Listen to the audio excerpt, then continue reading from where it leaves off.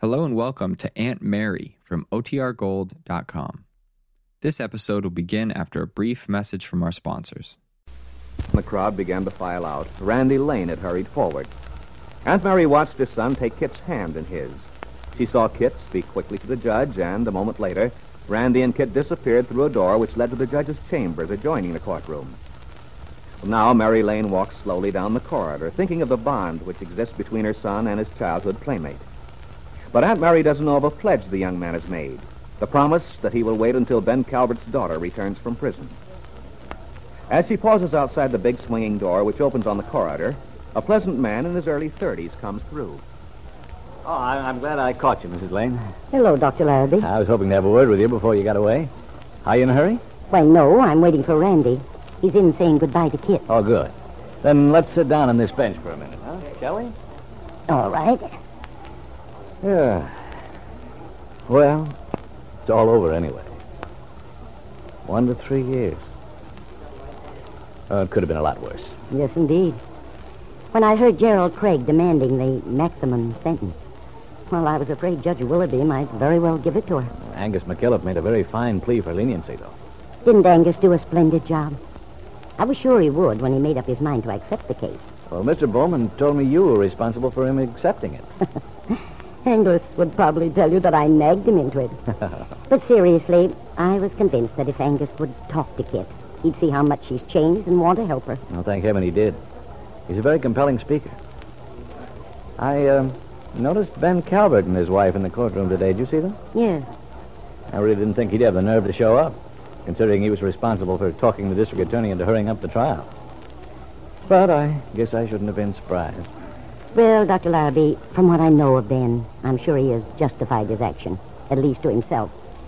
He's always been able to convince himself he's in the right, regardless of how wrong he might seem to everyone else. Yeah, remarkable, the capacity for self-justification in a man of Calvert's type. At any rate, I'm quite sure Ben's presence there didn't faze Kit.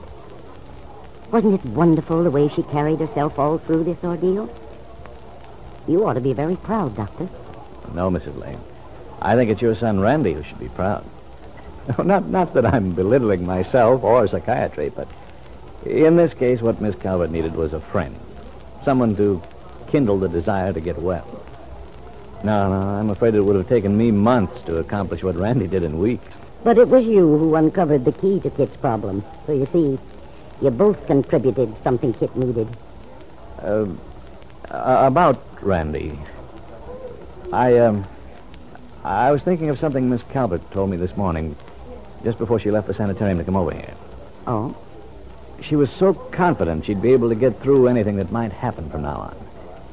And when I asked her about it, she said it was because of an agreement your son had made with her. I gathered it was a promise of some kind. I wondered if Randy mentioned anything about it to you. About a promise? Why, no. Well, he probably will in due time. Naturally, I was curious because of the wonderful effect it had on Miss Calvert. Didn't Kit give you any idea what it was? No.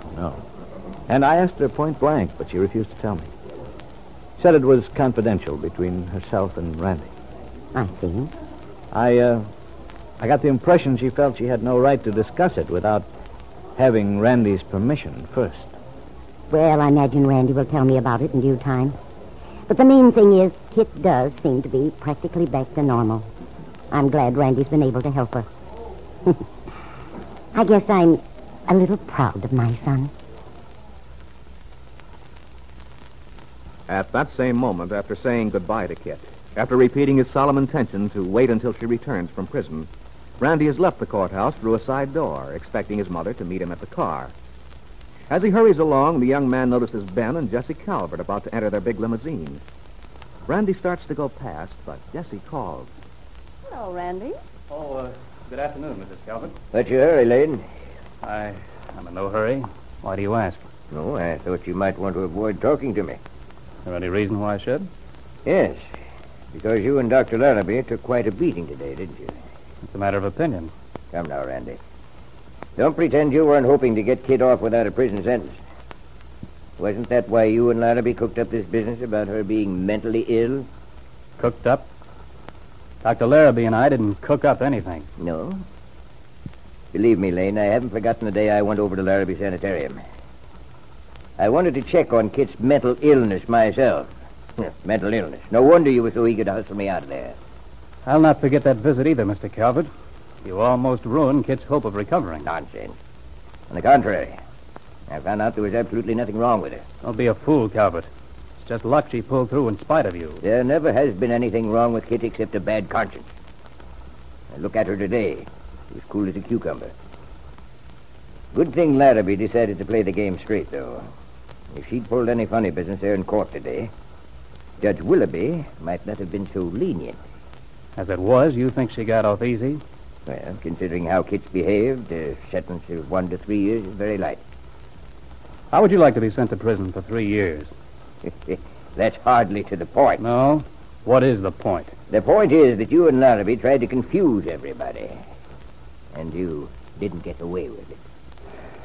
You talk an awful lot about that. What are you trying to do? Justify to yourself what you've done? Yes, I think that's it. I think that somewhere in your mind you must know... Don't do my thinking for me, Randy.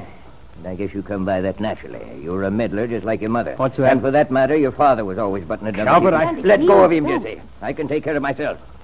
If he wants to fight, I'll handle him. No, Mr. Calvert, I don't want to fight an old man. I don't want to, but you better watch what you say about my mother and father. Or I may have to. Impudent young fool. I ought to... Jesse.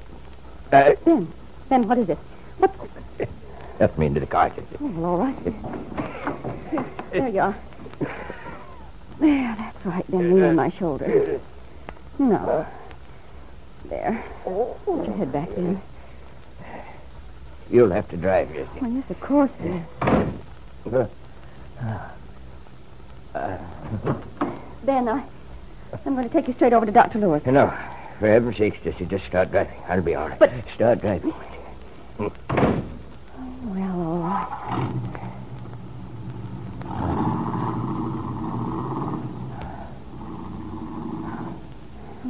How do you feel now, Ben? I'm okay, Jesse. You scared me half to death.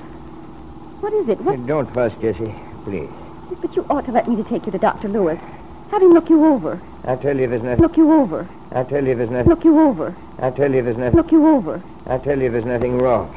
It's just the sport. Thinking of my daughter in prison. Goodness, you can't really mean that, Ben. When you were talking to Randy a minute ago, you...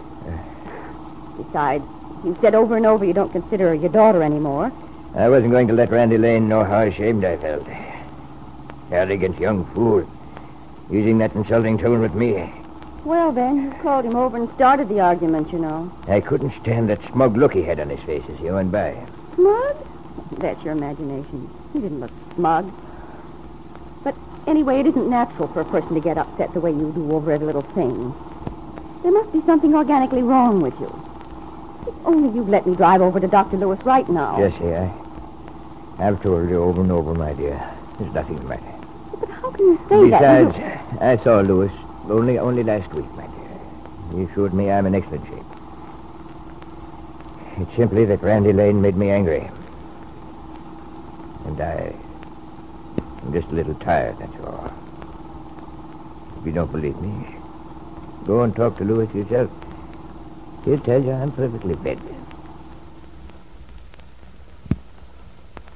Although Ben was lying, he felt perfectly safe. For he had made his physician, Dr. Lewis, promised to say nothing of the fact. He didn't want his wife to worry about him. Even frightened to know what reaction this news would create in the heart, Brett Cameron.